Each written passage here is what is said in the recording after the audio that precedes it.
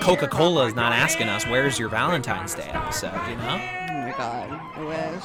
Yeah, I don't even have patrons barking me down if the episode's, like a little behind. They're like, hey, bud, I get it. It's cool.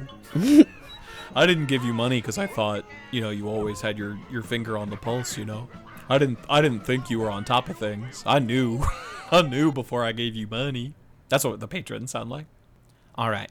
Now, Cat Scott, you have an annual birthday party, tradition, event where people get online and give various PowerPoint presentations of things that they are passionate about. Is this true? As passionate about, or it's just something that's like your Roman Empire, or something that you want to like roast yourself about. It's just something that you need to get out of your system through a visual medium. And I'm sure people have seen it on TikTok and iterations of it.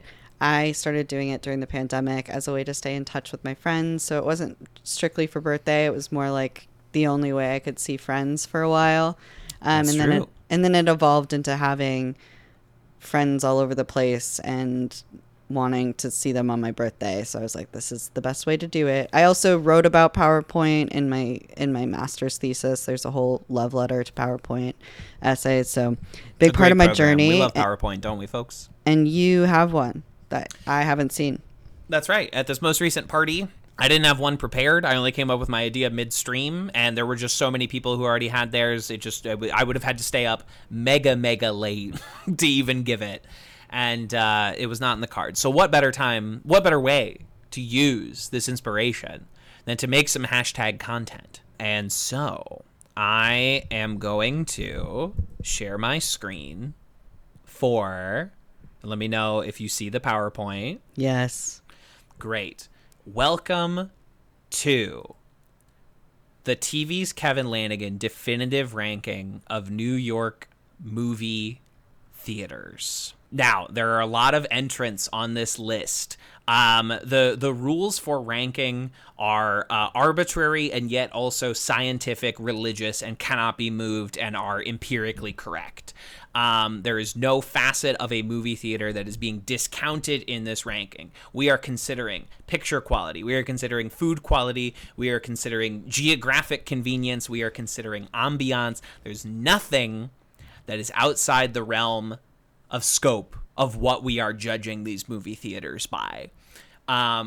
These are movie theaters that I have been to and that I have seen at least one movie in. There are some notable New York City movie theaters that are not on this list. The Roxy is not on this list, simply because I've never been there.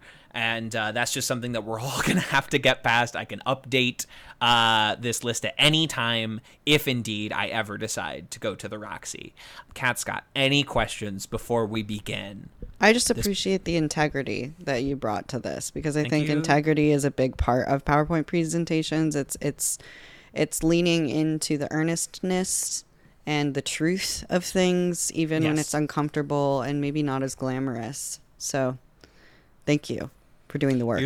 You're so welcome. And without any further ado, we shall begin with, we're going from bottom up. So we're building up to what is the best New York movie theater. And because of that, that means we must start at the bottom. Number 27, the Regal Kaufman Astoria, located in Astoria, Queens, across the street from the Museum of the Moving Image. This theater, what isn't wrong about it? What's right about it? Nothing. It's a bad movie theater. The door is located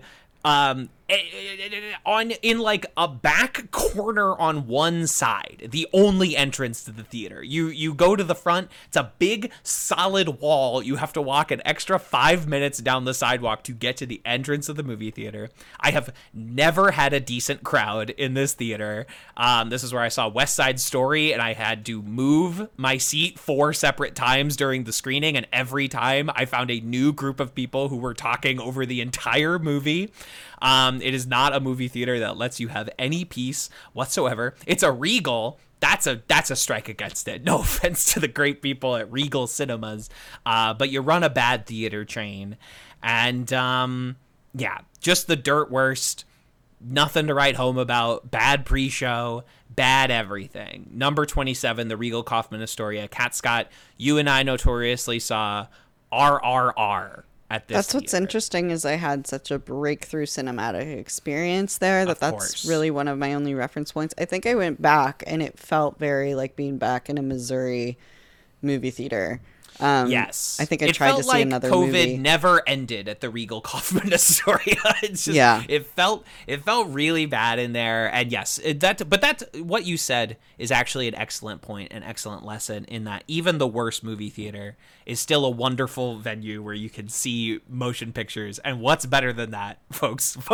What's better than that? Moving on. Number 26. I just remember the audience engagement for RRR2 made it Yes. really beautiful. So if I had only had that experience at that movie theater, I would have been like, that's probably a good movie theater with good vibes. I remember nothing of the lobby, nothing of anything else, just the vibes of the movie. So Of course, exactly. RRR is so powerful, it made you forget the rest of the Regal Kaufman Astoria. Also, bad snacks. Anyway, moving on. Number 26,